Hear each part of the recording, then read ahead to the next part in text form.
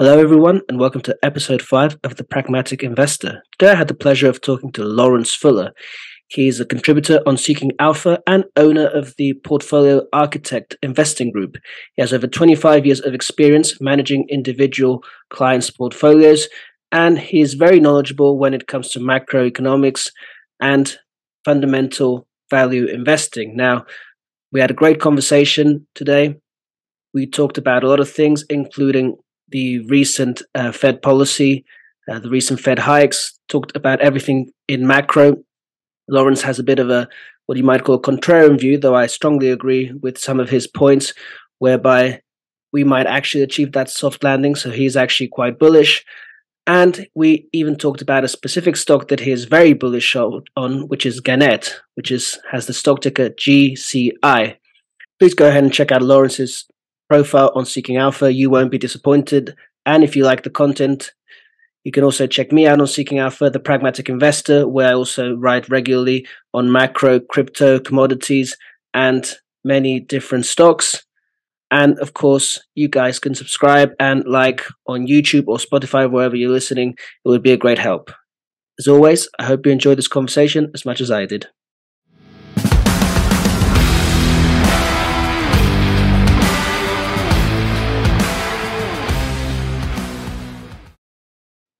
All right, welcome back, and I'm joined today by Lawrence Fuller. Welcome to the show. Thank you. Thanks, James. All right, so we've had quite an interesting week in markets. Obviously, we had that Fed meeting with that 25 rate hike. We've also had a lot of movement in regional bank stocks with some more bank failures coming in. So definitely a very interesting time. Let's begin by dialing in with a simple question. Do you think that was the last rate hike? Has the Fed paused? Yeah, absolutely. I think absolutely. I mean, I don't think they needed another rate hike, but the Fed typically does what the market expects.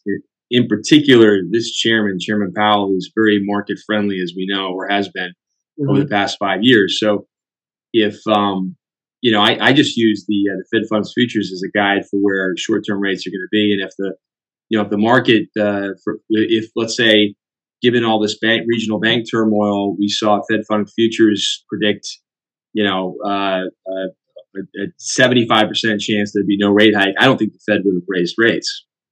So they really kind of operate, let the market guide them, and in the very short term, but in the long term, they still play this rhetoric game, which is where they want to try to manage expectations. They don't want the market, or consumers for that matter, to be concerned that prices are not going to come down. So these Fed governors are deployed like soldiers to go out and give speeches and talk about how they're going to remain vigilant and they're going to keep raising rates and they're going to hold them higher for longer.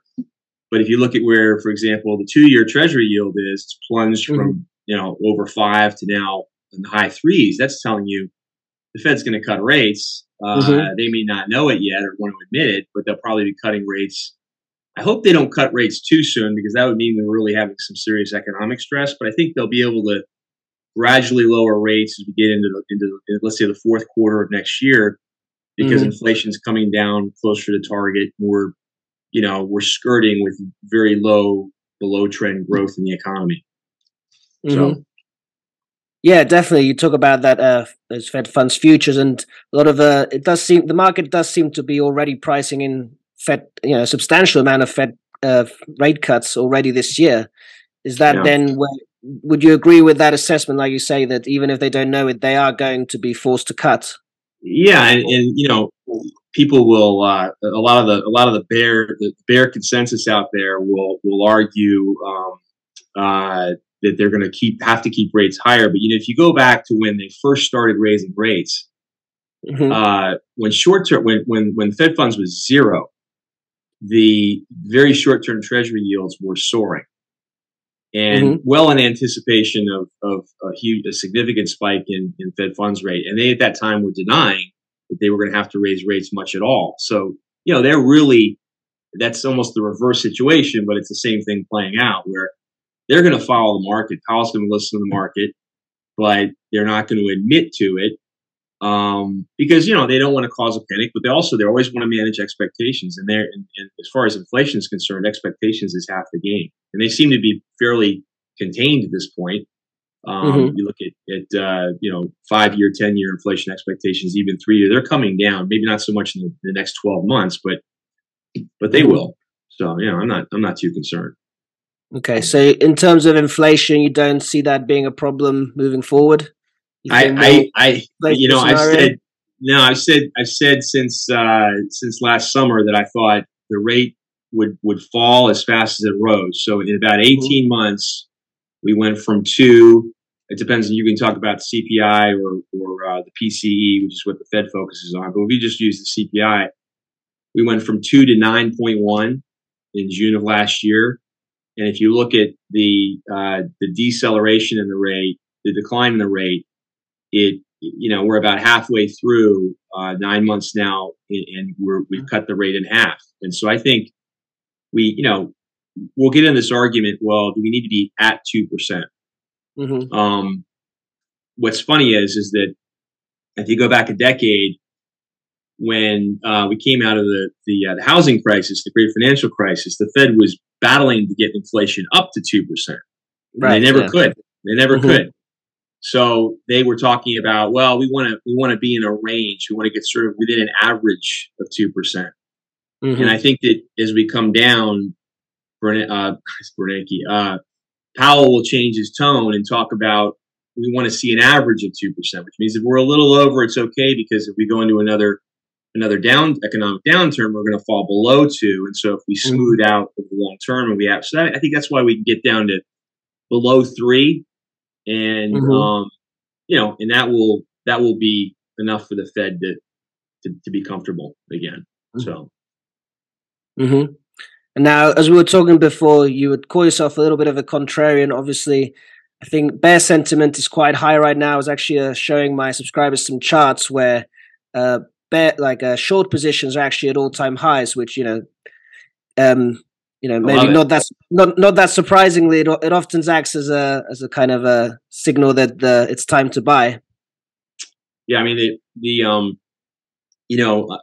unfortunately, I think the sentiment, whether it's consumer or investor indicators, have lost a little bit of their validity, in my view, in the last several years. And I started in the business in 1993, so it's about 30 years. I've watched three big cycles come through, and I hate to inject a little politics into the sentiment indicators, but because we've become such a divisive country on the political front, instead when people are asked questions about economics and pocketbook issues, even if they're doing well, depending on what side of the aisle they're on, instead of it being sort of a 55-45 split, it's become this 90-10, 95-5 split, and both sides do it. And so I think it's thwarted a little bit of the effectiveness of sentiment indicators. And how in the world do you explain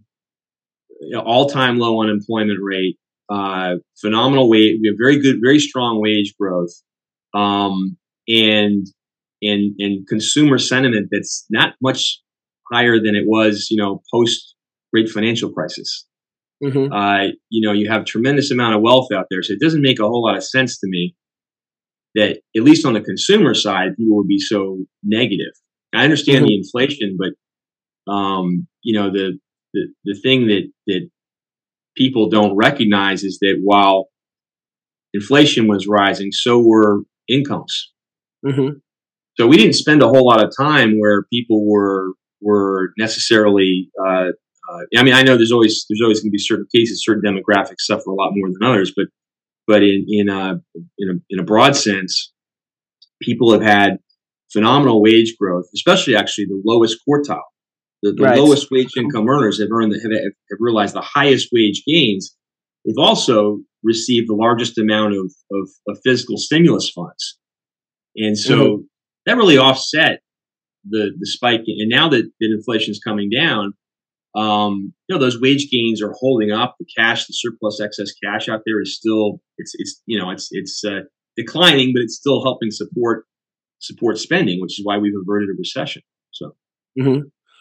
Yeah, it's definitely a little bit different this time in that sense that people are talking about that kind of more of a white collar crisis, where you get the people in the tech space losing their jobs rather than more general layoffs.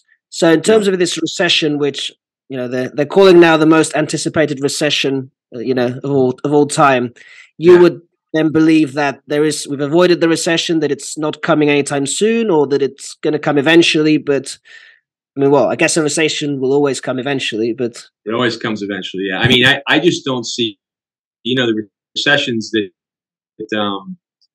I'm trying to think that the first recession I experienced was in '91, coming out of school and not being able to find a job and not understanding why, and then the other ones were obviously bubbles. We had a tech bubble, a lot of overinvestment in that industry, but that was a relatively mild consumer recession, and then obviously the housing bubble. But if you look at this particular cycle, what's so different about it is that you go back to the pandemic really threw a monkey wrench in everything. But we had all these bubbles if you went back to pre-pandemic days, and they kind of burst one by one, but not simultaneously. We had a bubble in cryptocurrencies. That was a $2 trillion industry. It burst. We had a bubble in SPACs. We had a bubble in, different parts of the market at different times, deflated without, instead of it creating a panic and a trickle effect across markets, it sort of was like whack-a-mole. And so we took out these excesses one by one over time. And even we're doing the same thing now with the housing market. But, the thing about the housing market, prices and rents soared and housing prices got a little bit insane again, but there's no supply. Right.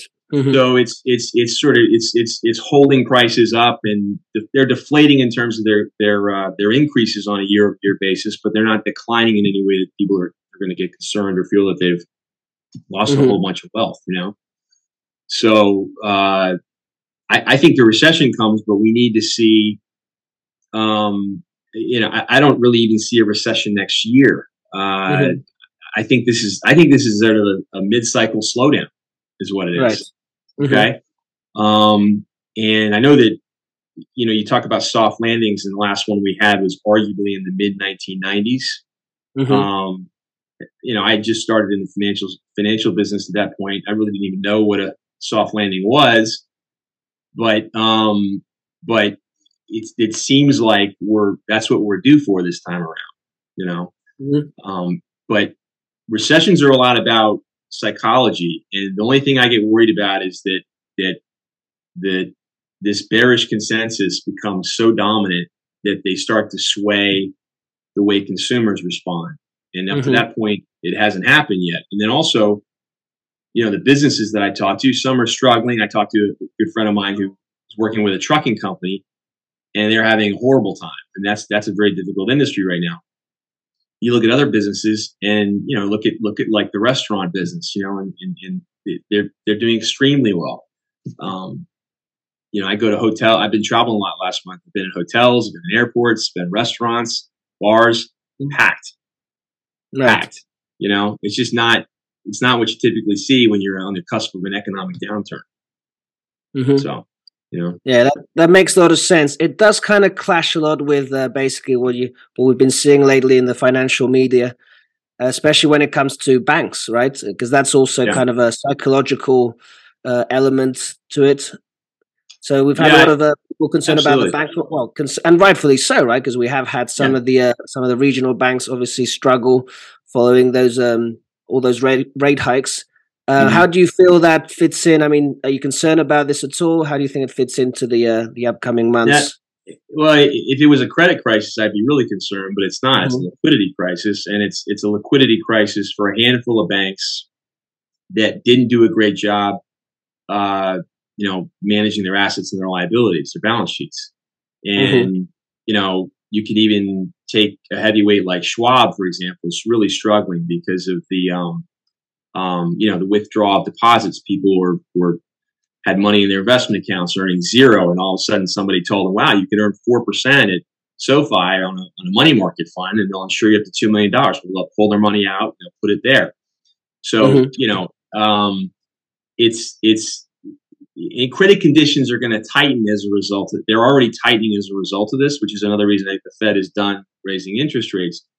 But I don't yet see it as something that's going to be the trigger for a downturn.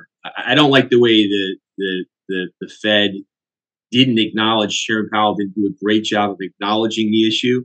He kind of swept it under the rug, said everything's fine. I had this scary deja vu about when Bernanke said subprime is contained. It got me a little nervous. But it's a different issue. It's like I said, it's not a credit issue. So, First Republic's gone. Well, JP Morgan swoops in, basically takes over. Nothing's really changed. Deposits are all recovered.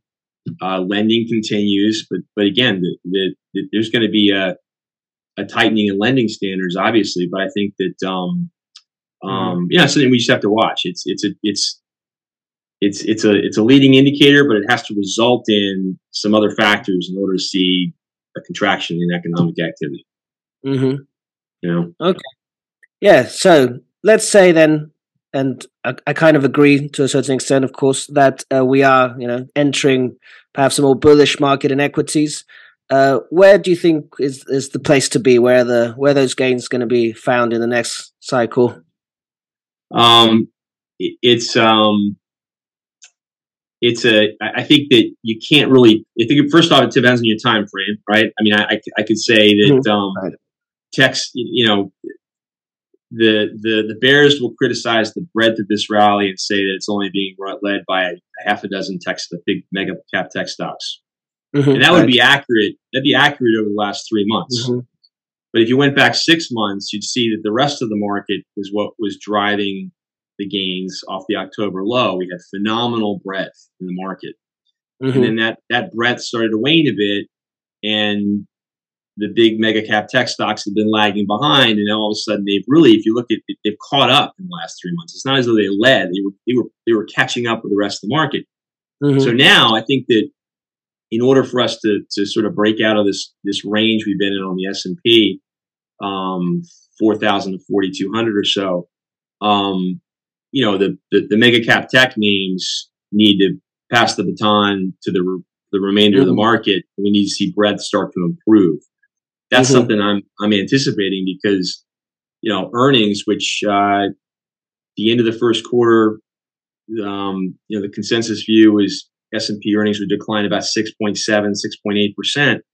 And, we're a little more than halfway through now, and that decline is narrowed by 50%. It's closer to three and change. And so earnings are coming in a lot better than expected. And the other issue that bears are pointing to is that when we get these earnings reports, analysts are going to start to lower their forward projections a year out dramatically. That's not happening. The next quarter is coming down, but next year is actually turning up. So margins are holding up a lot better than I think they were expecting, and that's a positive for the market. So that's why I'm staying invested and staying. I'm not looking for a new all-time high in the S&P 500, but I think you have to view it as an uptrend, even if it's a modest one. Yeah, absolutely, and I agree with a lot of what you said there. Especially, I recently talked about the idea that, like you say, that perhaps we will get some of the other assets catching up in this phase. So perhaps maybe seeing something like the Russell 2000 maybe outperforming a little bit. Would you agree with that to an extent? Well, yeah, it was outperforming off. The Russell bottomed in June of last year, well before the S&P, and it turned up, which was a leading indicator coming out of the October low that the market was, getting a lot healthier. And it's since lagged largely because of there's a big financial weighting in the Russell 2000. So that's obviously hurt the index with a lot of the smaller banks struggling. And but also you've got highly leveraged companies in there, and there's been a real sell-off in especially consumer cyclical type names that are anything that's leveraged because the cost of money has gone up dramatically. So that weighs on the Russell. But I think if you look, if you're a long-term investor and you're looking out over the next couple of years to put money to work, it sounds crazy, but the financial sector is a great place to do it. And you don't go and you don't go and speculate on PacWest. Hope it goes from 5 to 7. Okay, but you buy the money center banks. You buy the Bank of America's, J.P. Morgan's. You buy the leaders that are really at. In fact, I saw something last week that showed the regional bank index now on a price to book basis is right where it was during the great financial crisis. That's when General Electric had a credit rating equivalent to Vietnam. That's how bad it was. Bank of America stock had gone from 50 into the single digits.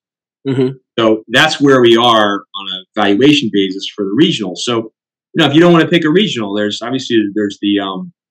KRE, the Regional Bank Index, where you don't have to worry about picking the wrong name. And I think that is the lowest risk long-term investment you can make in the market right now. So, otherwise I'm a value investor. I try to find out names that are out of favor, that are extreme discounts to intrinsic value, and I'm very patient and pick my spots and try to build positions. So that's I'm not someone who invests in like the S&P or the Russell 2000. I don't do any index investing, but I just keep sort of a view. I'm optimistic on the index, or I think it's overvalued, and I'm bearish on the index, but that doesn't mean I'm investing in that particular index. No, definitely, it makes a lot of sense. If there was ever a time to buy when there's blood on the streets, now would be the time. I think when it comes to the banks, you can be early, but it's always worked in the past. So.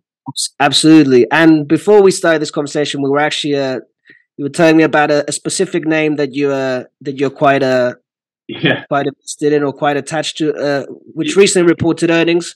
I just looked at it a moment ago. It gave us a nice post earnings pop of about 20%.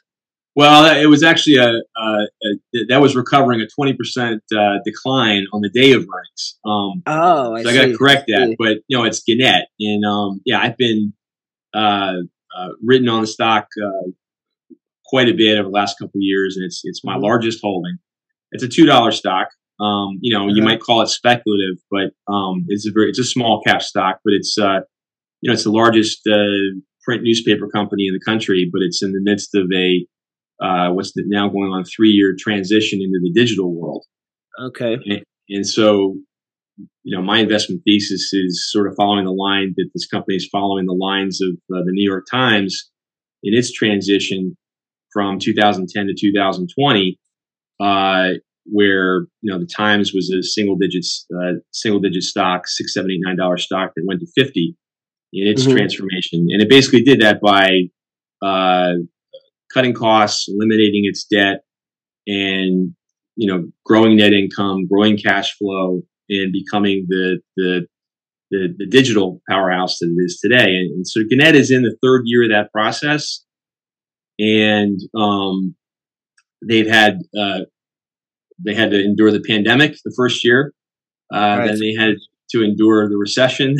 Then they had to endure a huge spike in input costs of paper and ink, which hit them tremendously hard last year. And now they're finally on the cusp of turning things around. I hopefully for good. But every quarter they pay down more debt, and they're reducing costs, and they're becoming a more efficient operation, and they're growing digital revenues. I think when I started investing in the company, it was about 24% of their business was digital revenue. Now it's up to 37%. So it's one of these names that I'm very comfortable holding for the long term, because I think I'm going to earn multiples of the price today in the coming years. So. No, I'm looking at the stock. The valuation looks good. I like the narrative. That's Gannett. Stock ticker is GCI for anyone listening to this.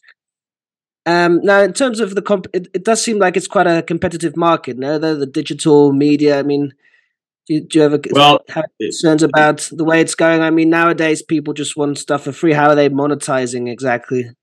Well, they've got, there's two pieces to their, well, actually there was two pieces. Now there's a third piece to their puzzle, but they have an enormous footprint across the country. They have local papers in 48 states, and that all have digital platforms now. The biggest is USA Today and the USA Today Sports Network, and so they've acquired about 2 million digital subscribers, and that growth rate has slowed down a bit. I'll explain why in a second. And then they also have a business that's actually unrelated, which is people are really not aware of, and it's called their digital marketing services business, or services unit, DMS for short. But this is a business that basically services about 15,000 small, medium-sized companies and helps them build an internet presence, and provides them all sorts of tools. Sort of operates as a software as a service company, where you can choose from a menu as far as which services you're going to buy, and it's a recurring revenue stream for Gannett, but it's not really. It operates as a separate business, but it's under the umbrella of Gannett. And it's one of the largest companies in the country of its size. It's doing nearly $500 million a year in revenue, about 60 million in EBITDA, double-digit margins, and growing. And if you were to have that company on its own, it would probably be trading in the neighborhood of 3 to 4 times sales, which would still be a low valuation. That would value the company somewhere between $1.5 to $2 billion. The enterprise value of Gannett today is less than $1.5 billion. Okay. So this business, I think that they are looking for different ways to monetize, either by spinning it off, perhaps selling it, retaining a percentage of the business. But it has tremendous growth potential, and it's not being reflected in the company. So that's the real gem inside of Gannett that no one fully understands. The other thing that's really exciting about what they're doing is that while they only have 2 million digital subscribers, and that produces something in the neighborhood of 140 million in revenue for them every year, they have about 190 million eyeballs on their digital platform every month. So, if you think about what everyone's trying to do with social media, everyone wants to monetize their followers. Right. If you had 1 million followers on Instagram, or I had 1 million followers on TikTok, we could make a tremendous amount of money selling products. Okay. And what Gannett is doing is they're taking 190 million eyeballs on their digital platform, and they're setting up affiliate deals with different companies that want to access those. I'm going to call them followers, but people that are on their sites, and they're not paying Gannett anything, but that's a huge, tremendous value that's not being realized. So to date, just since the beginning of the year, they've signed deals with Gambling.com, which is also a publicly traded company. They basically provide information, odds, all sorts of data for gamblers that might then want to go to a DraftKings or one of the other gambling companies, open a gambling account, start gambling. So what Gambling.com wants to do, or is doing now, is advertising on Gannett's platform. And so if one of the 190 million eyeballs comes to a Gannett platform, clicks on Gambling.com for information on a game they want to bet on, opens an account at DraftKings, Gambling.com now splits the revenue that they receive from DraftKings with Gannett. Okay. Right. And that's an affiliate deal. And they've done the same thing, which is probably going to be much larger scale, with Forbes Marketplace, which is selling financial services to consumers. And they provide, Forbes Marketplace will, if you want to, for example, you want expert reviews of insurance policies or some other kind of financial product, it's the same situation. If a consumer that is on a Gannett platform clicks the link for his marketplace, buys a product, they then share the revenue with Gannett. And so during the earnings conference call, CEO Mike Reed talked about two other affiliate deals he's working on. It's very, very general. One in the education sector, one in the home building industry of some sort, home building, housewares. I'm not sure exactly what it will be. So he's, as they rack these up, this is no cost, no overhead revenue for Gannett, and it's pure profit right to the bottom line. So we're going to find out in the coming quarters how much of a revenue stream this is, and I think that's one of the reasons that the guidance is extremely conservative. They beat. They were looking. The consensus was for them to lose money. They ended up earning had net income of $10 million for the quarter, and then they raised their guidance very modestly for the coming quarter, or actually for the coming year. I think they're going to continue to be able to do that as the year goes on. So hopefully we build some upward momentum in stock again. Yeah, I mean, everything you say makes sort of sense. I guess this idea that Gannett just has this very valuable asset, which is that kind of captive audience, and now it's just a matter of them monetizing it. No one views them as a. I mean, you look at the other platforms out there and the amount of revenue they bring in from advertising, and this is another way for them to monetize, their business, and it's never been viewed that way. So I think it's the valuation is, to be honest, absurd. I mean, this company's being valued as though it's going bankrupt.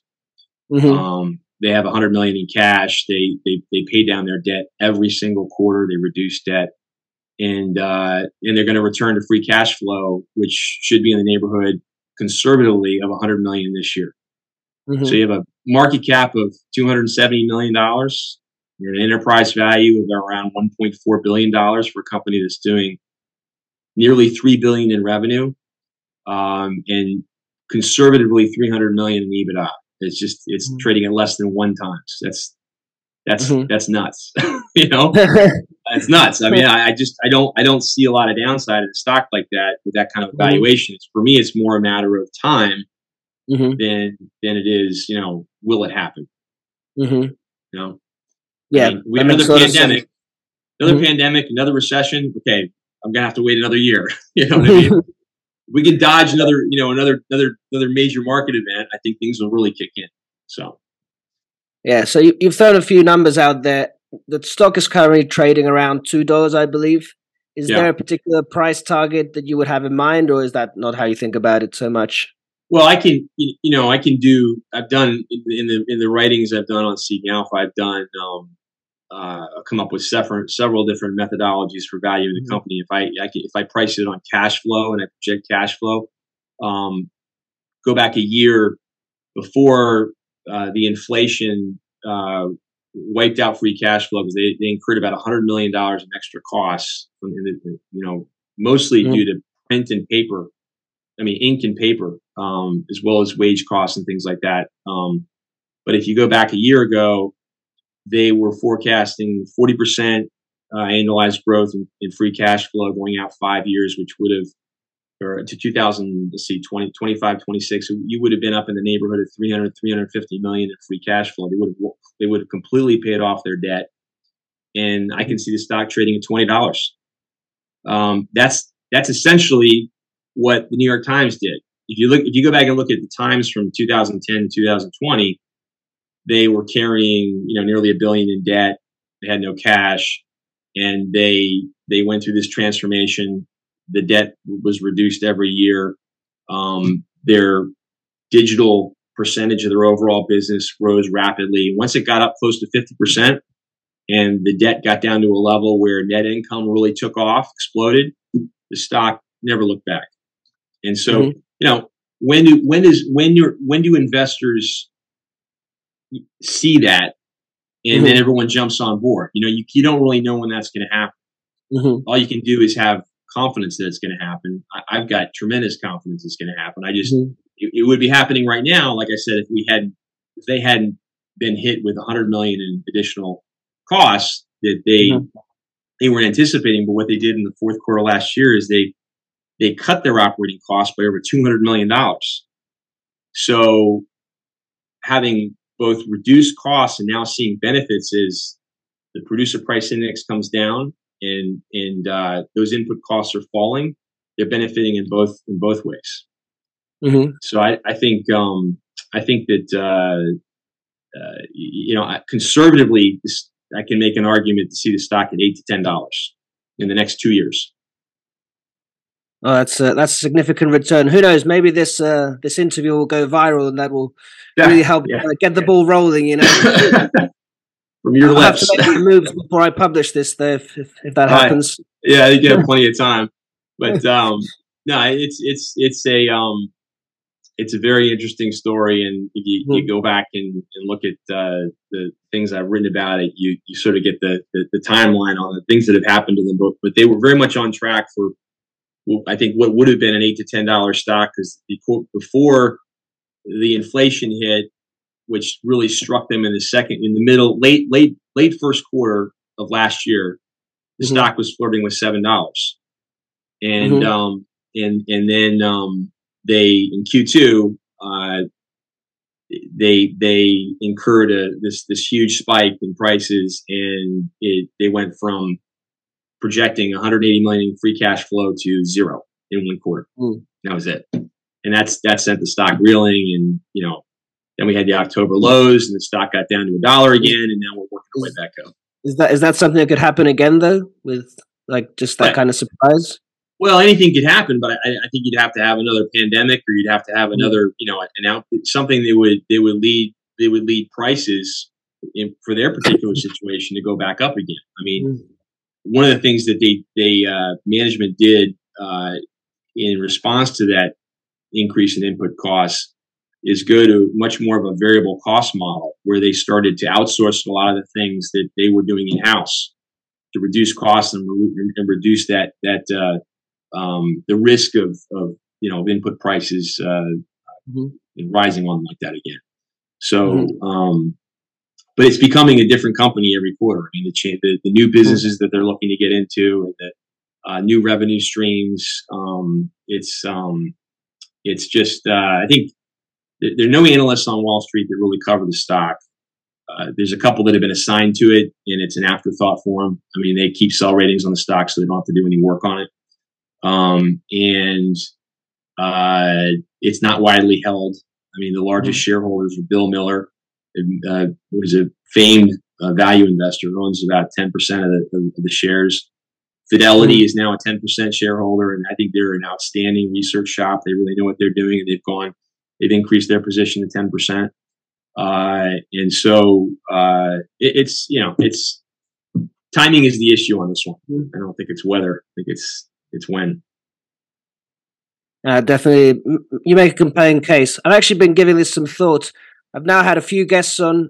First one I had on was another SA contributor, Brett Ashcroft, and he actually gave me a pretty good call on Uber, which recently released earnings, had a nice pop there. Yeah. I'm actually thinking about perhaps starting kind of a pragmatic investor podcast portfolio, where maybe I get each guest to contribute a stock. Would it be safe to say that this is yours? Absolutely.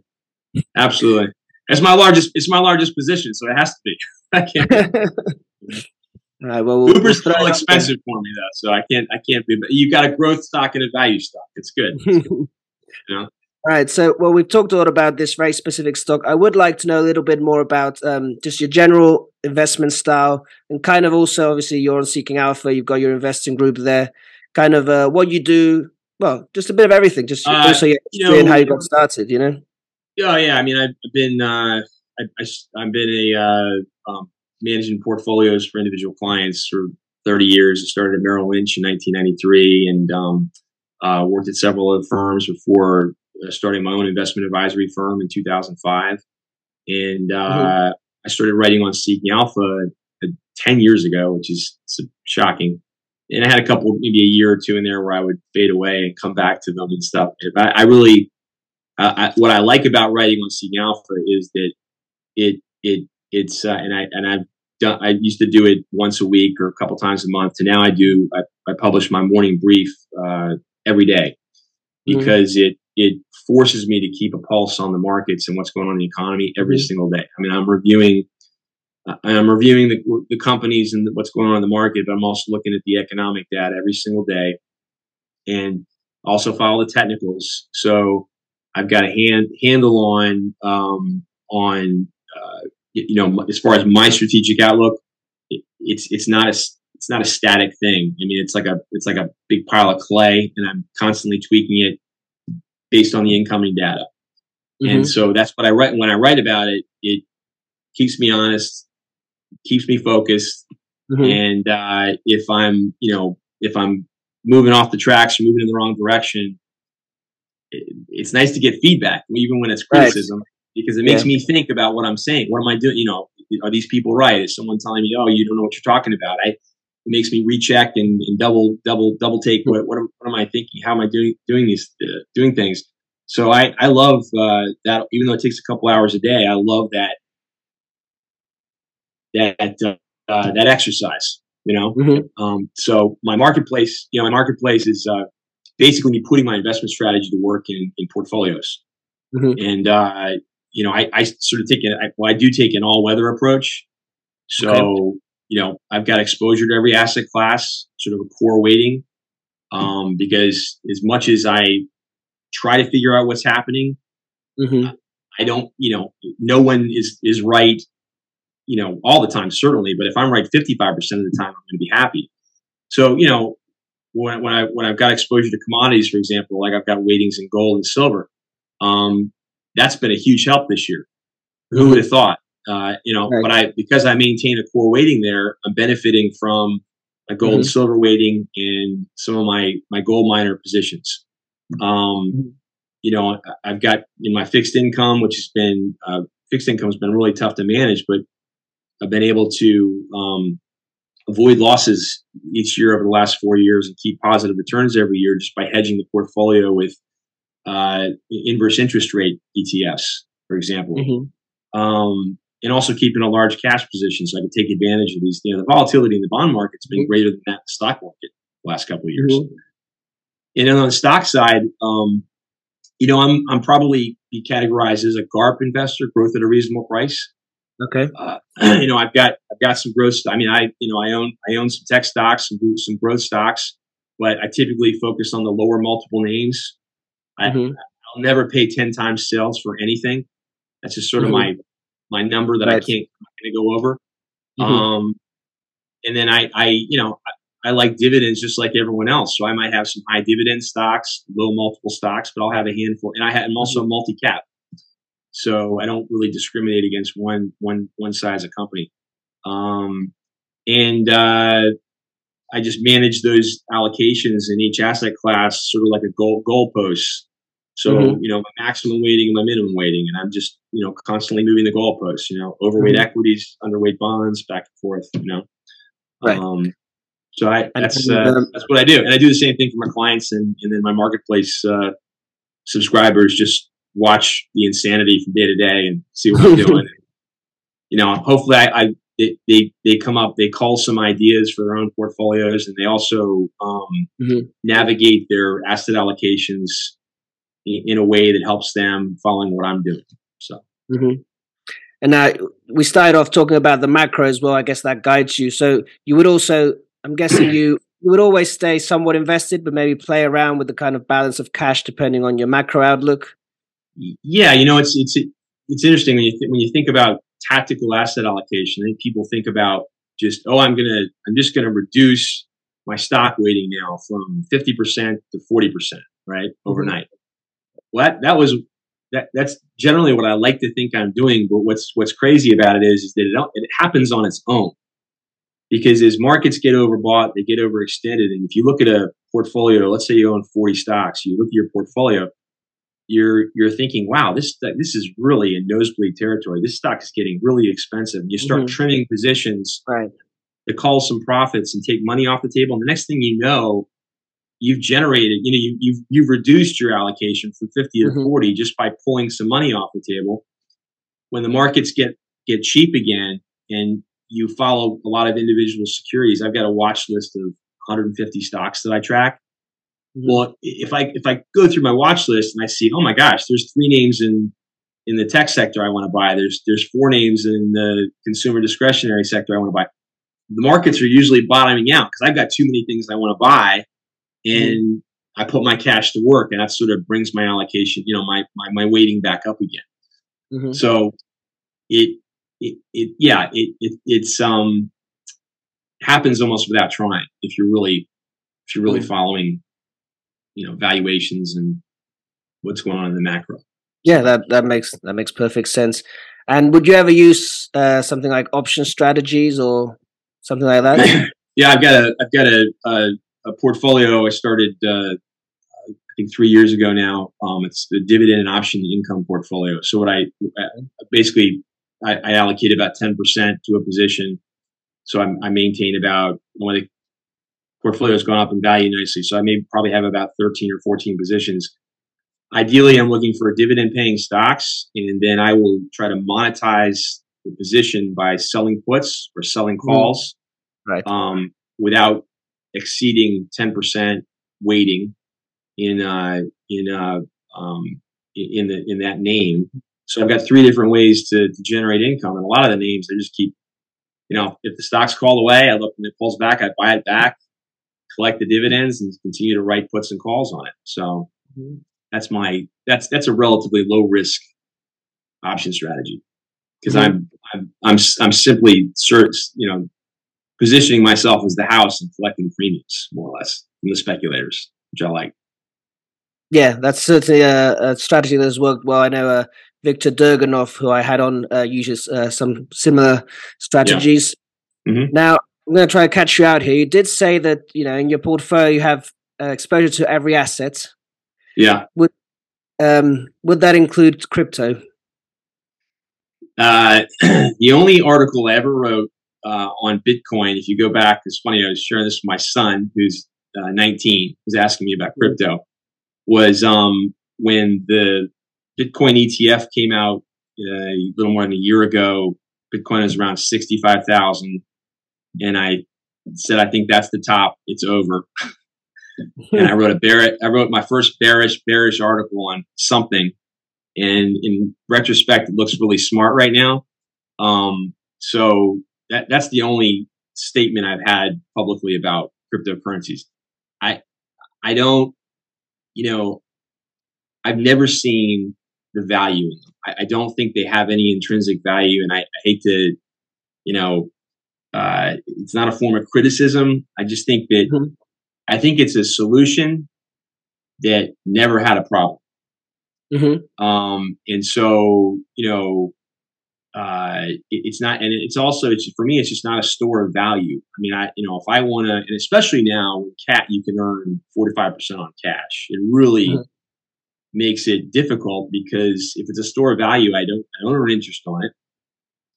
And in order for it to go up in value, they need to find other people that think it's worth more and get them to buy it. There's no earnings. There's no interest.